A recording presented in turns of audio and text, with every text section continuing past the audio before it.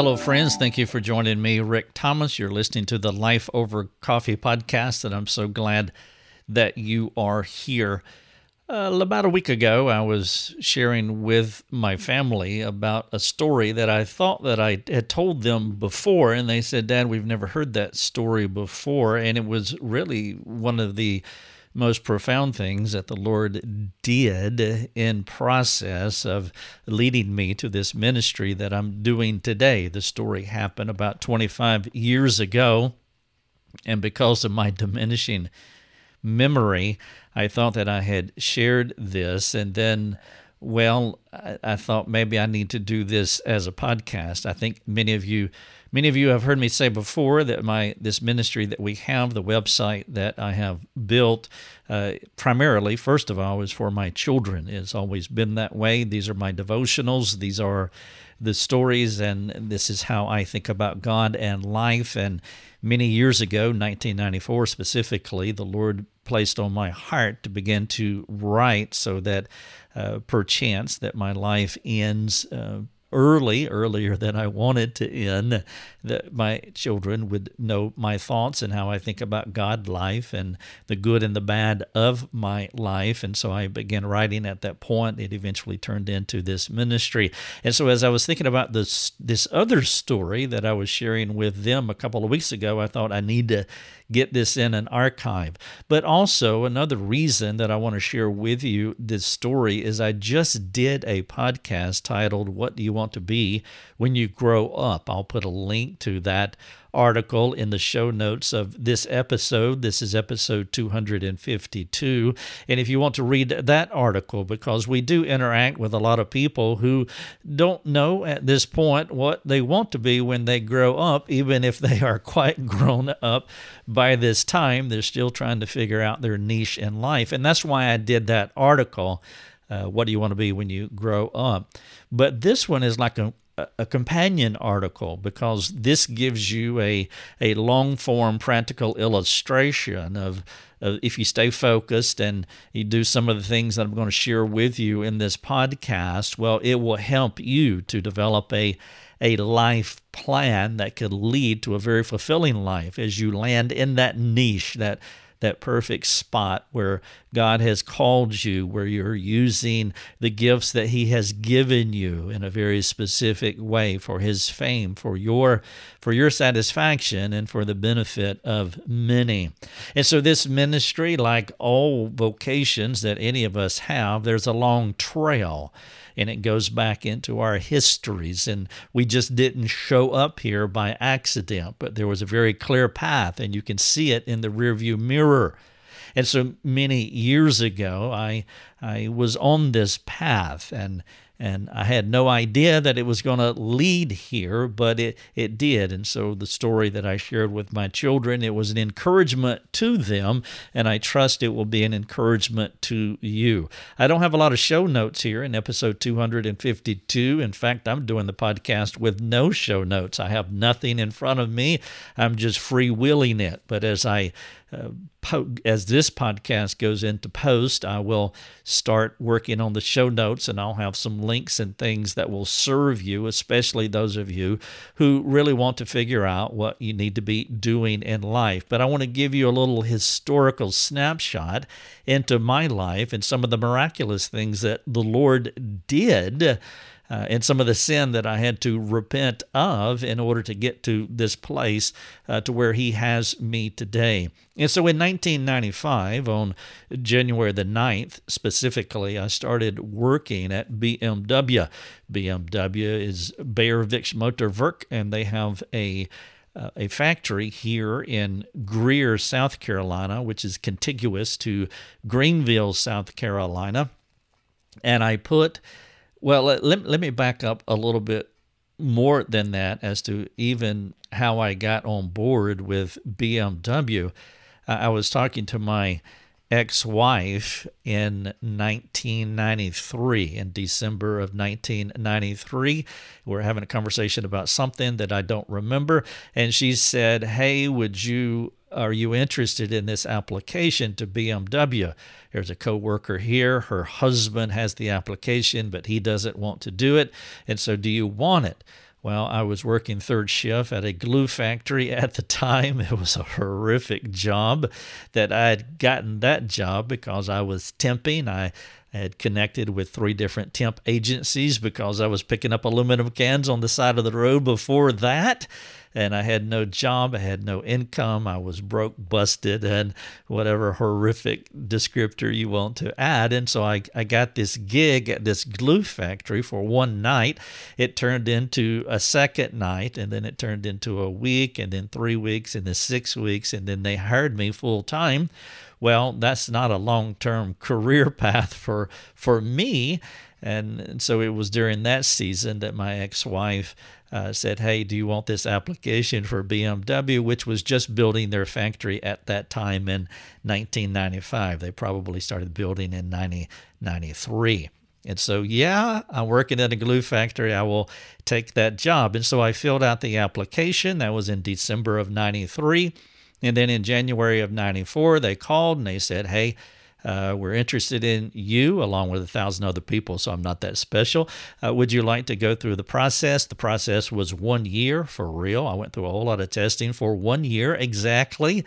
And then January the 9th, 1995, I entered BMW as associate number 637.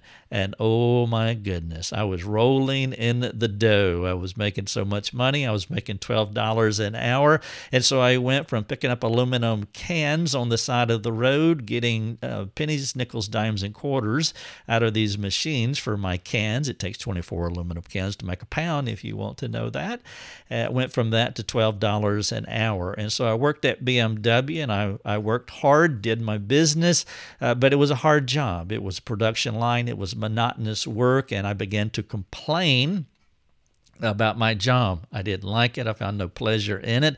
I was trying to reconcile my job with the fact that I had a degree in theology and a degree in Christian education, and here I am on the production line. And so I did what any good Christian would do. I started complaining about my job. I became a grumbler.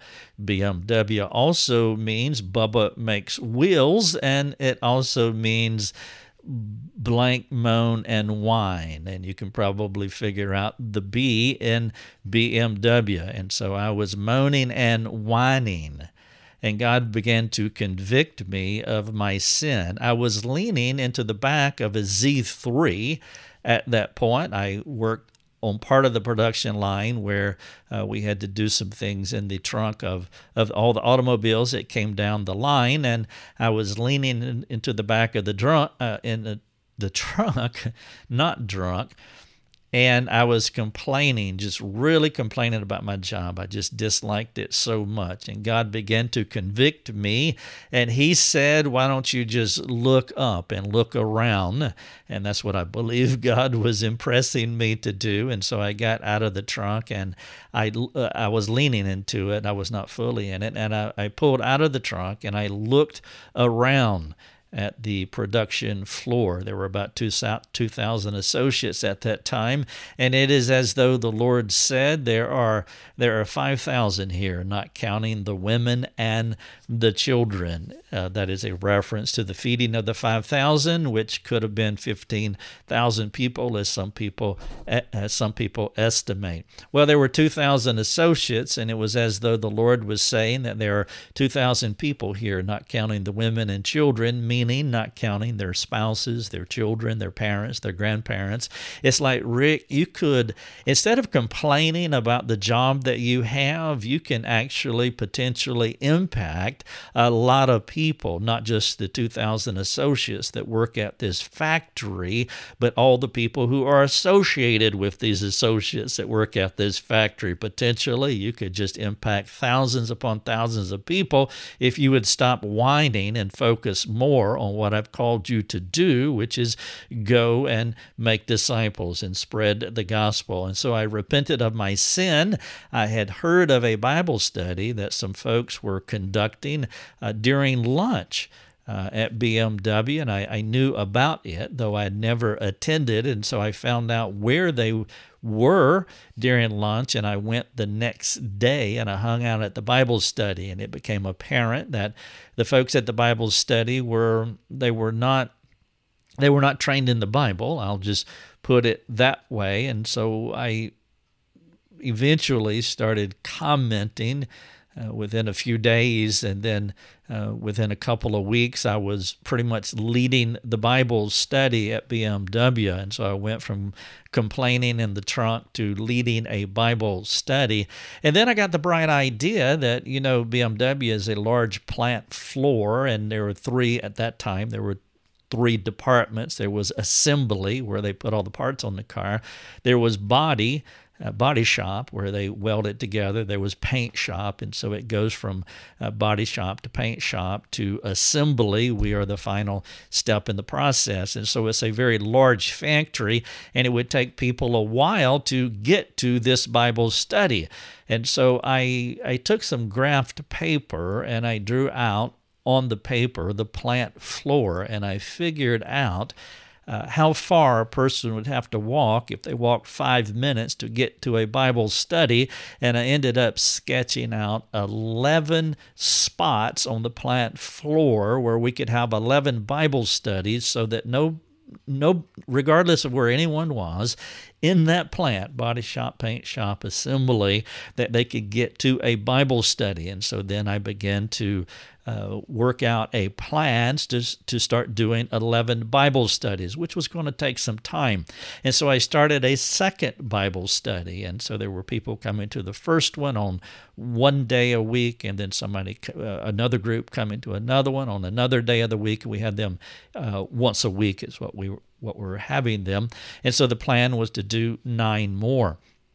And so during that time, I also thought that, there were people who are out sick. There are things that are happening to them. And so I can start making hospital visits. And so I started doing that as well. I would find out, if something had happened to someone. I remember this lady named Bunny. Actually, she came in with me. Her associate number was probably something like 635. Her last name was Richardson. I'll say that. She actually died a number of years ago, but she came in with me, and we kind of struck it off there during our introduction meetings. And so I just always remembered her. But she was in an automobile accident, and so I went and visited her in the hospital. She did not know the Lord, by the way, and I don't know if she became a believer or not at any point after that. And so I started making hospital visits in addition to the 2 Bible studies that I was running. And then this particular year, and I don't remember the year, it might have been around 1996, possibly 97, but I don't really remember. But there is a family in our little town here called Greer, and they are foster parents, but not just any kids that they would take. They would take kids who were disabled. For example, they had one child that is failure to thrive, which basically means the child can't grow. And so this child was 17 years old and still in a bassinet. Those are the kinds of kids that they would take on, and they could have anywhere from 15 to 25 kids at any point in time. We visited with them with another ministry that I was part of outside of BMW, so I knew about this family. And so I began to share with some of the associates about this family, and somebody in the Bible study, don't remember who, said, let's do something for Christmas for this family. And so I started praying. I said, Lord, could we raise some money for this family? And so we just put it out there to the associates, and within a few days we had $500. It came rather quickly, and I thought, well, I'm not praying right. Because that was way too easy. And so I said, Lord, can we have more? And so then we had $750. And so I'm still not praying right. And so, Lord, can we have more? Well, it eventually went over $1,000. I don't remember the exact amount now, but what we did is we made one of them large paper checks and had it written out there, and whatever the amount was, it was well over $1,000. And then the associates started bringing toys and stuffed animals of every kind to BMW, and we started collecting them, and then we just had a big pile of toys and stuffed animals. And then another associate came and said, hey, I know somebody with Channel 4, a local television station here in Greenville, South Carolina, and maybe they'll do a story about this. And so they went and talked to Channel 4. And Channel 4, they said, sure, we want to do a story about this. It's a personal interest story. Let's do it. And then Channel 7, another TV station here in Greenville, South Carolina, they caught wind of it. They didn't want to be out scooped, and so they said, we won't be part of this too.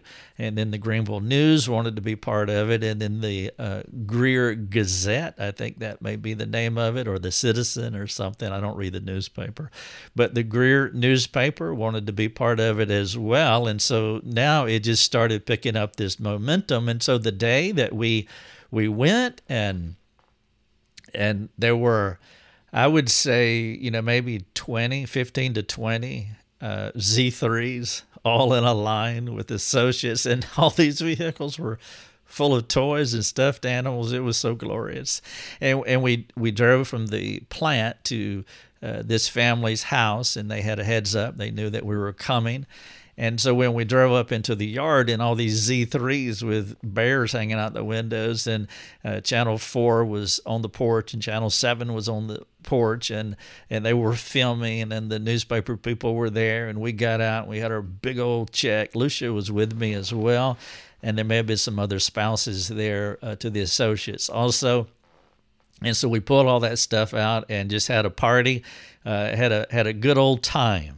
And so that began to happen. And then I got the bright idea that, this is really going well. And so I'm just going to write out a proposal, and maybe they will let me be the corporate chaplain here at BMW. And so I wrote out a 12-page proposal, which is probably too long for that. But anyhow, I sent it to HR, and then within a few days I was in HR, and we were having a meeting, and they rejected me as far as the corporate chaplain. And they said the reason they rejected me is because they said, well, if we let you do this, then we'll have to let the atheist and everybody else, do whatever they want to do. This was like my first introduction to political correctness. But it was just one of the nicest rejections that I'd ever had. And then the person that I was talking to in HR, he leaned into me and he said, but we don't want you to stop what you're doing. True story. And so we can't let you do it, as far as us putting our stamp of approval on this, but we don't want you to stop what you're doing. And so I kept on doing what I was doing, but then I got to thinking that, well, this is something here, this proposal that I've written out, surely something could happen with this, to this. And so what I did is I was this other ministry that I was working with at the time, where I was introduced to this foster family, I gave the proposal to them. And I said, could we create something like this? And then he looked at it, and the gentleman that was in charge, and he said, this is really too big for us. We can't do this. But, here's something that you may want to consider. What if you share this proposal with our church? Is the church that I attend now, and the church that I attended back then. And so I gave that proposal to our local church. Now, we had not been there. We'd only been there a few months, and so we did not have a feel for what was going on at the church and what their needs were. But this person that I gave it to happened to be an elder at the local church, so he had a pretty good idea what the church needed. And so when he read the proposal, it was like too big for his ministry, but he knew that this might be something that is really what our church could use. And so I gave that proposal to the two main guys at our local church, and I didn't know it at the time, but the main teaching pastor read the proposal. He told me later he came moving down the hall swiftly, calling loudly to the other lead guy saying, here it is, some version of here it is. This is what we have been looking for. And so within just a few days of that, don't remember the exact timeline, Lucia and I were sitting in front of the elders, and they were wanting to know more about us. We were not members of the church at the time. And within a week or two, I was hired part-time to develop a counseling ministry at that local church. This is a true story. That counseling ministry exists today, some 20-something years later. And so what I eventually did, they paid for me to go to the Masters University in Santa Clarita, California. And so while I worked at BMW, I did the accredited online portion of the Masters University program. I did it in 2 years. And so I was working with Santa Clarita or the Masters University, working at BMW. I was part-time at our local church, just starting the beginning stages of a counseling ministry. Had absolute no clue what I was doing. Well, that counseling ministry, it began to pick up some traction and it's doing extremely well today. I left that church, planted a church, a Sovereign Grace Church, which I've talked about in this ministry before, and then 12 years ago, or in 2008, I started this ministry. This is 2020, and so this ministry, again, started from scratch, started from nothing, ex nihilo, and the Lord developed this ministry, and it's going pretty well today, and no real clue as to how this thing's going to end up, but it's going well right now. And so I was doing the podcast a while ago, what do you want to be when you grow up? And I talked about some of the principles that I'm sharing with you here, but I'm giving you a practical illustration of how that worked out for me. It all started with me complaining, whining, grumbling in the back of a truck of a Z3. It may have been one of their sedans, but I think it was a Z3. And I was whining about my job. I disliked my job so much. It was just a very difficult job, and it brought no joy to me. And God rebuked me for it and said, hey, you need to repent, but not just repent by saying, will you forgive me for my complaining? You need to look up. You need to look out into the fields, or the field, a specific field, the BMW field. And so I did, and I saw that there were a lot of people that just did not know the Lord. And rather than being so self-interested or self-focused and just focused on myself and my problems, I began to think about other people and had no clue that when I stepped out of that truck that I would be doing a podcast in 2020, sharing this story and all the things that the Lord has done since that time in that truck to this day, including starting the counseling ministry at our current local church. And it's just a phenomenal thing. And I want you to find encouragement in this. If you are stuck and you just don't know what you want to be when you grow up, you don't know what God wants to do with your life, well, if we can help you with that, please let us know. We do have free community forums on our website. We have private forums as well. I like talk about it seems like I talk about the community forums all the time, but we do have private forums. The reason I talk about the community forums is because they're free, and I just want you to know that you can come, and there's no catch, there's no hook, there's nothing else there's nothing we want from you. We just want to serve you, and those are free, and they're provided for you by folks who support the ministry. Now, those who do support the ministry, they are the ones that have access to the private forum. But I don't want you to support our ministry. I don't want you to get on the private forum. I want you to get help. That's the main thing. If you want to support us. Fantastic. That would be great. That will help us. That's what makes all this free.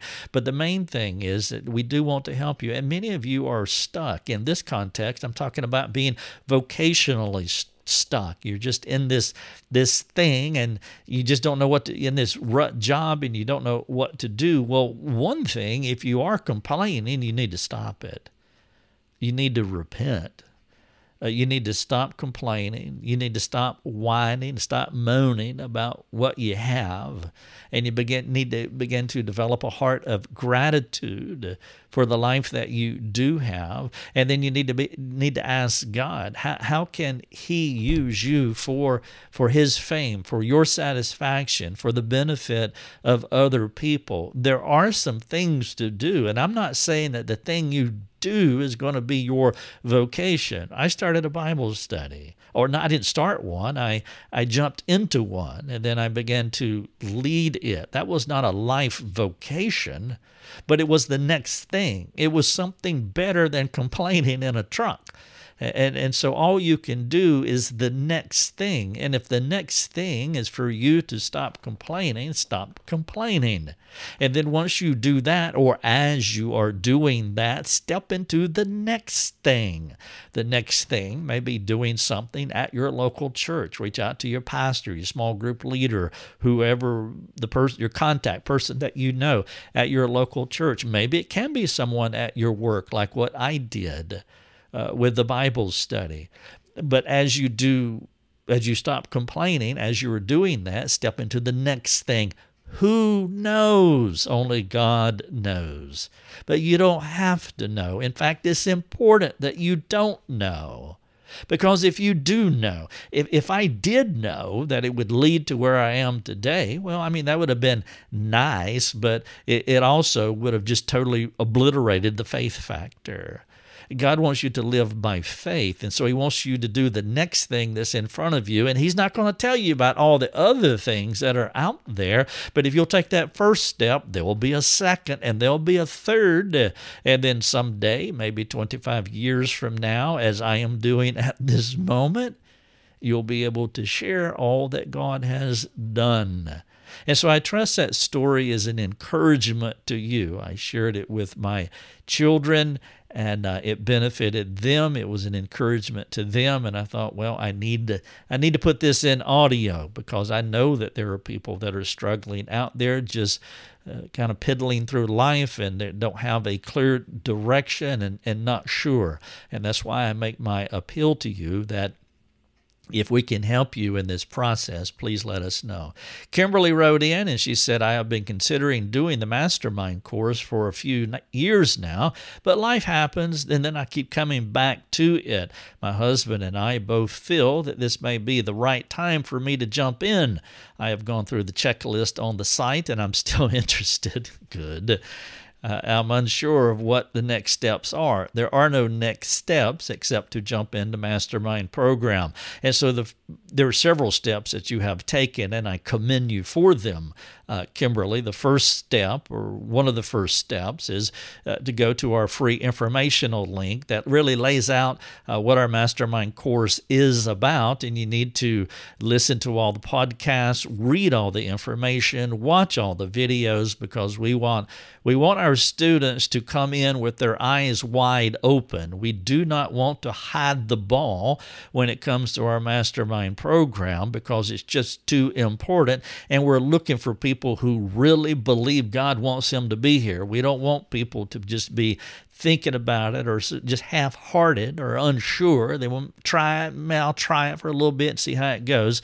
No, we don't want those people. We want people who believe they should be here. And so the first step is, as you did, read the information, listen to the information, watch the information, consume it all. And then the second thing, you talk to your husband. And if you're married, yes, you need to do that. Talk to your wife, talk to your husband. If you're not married, please talk to someone. Show them the information that you are reading and make sure you get that input. And then with that input and the information, and you believe this is what you should do, well, the next step is to say, I'm ready to go, and just send us an email and say, I'm ready to go. I've done the preliminary information, and so what do I do? And we'll get you connected immediately.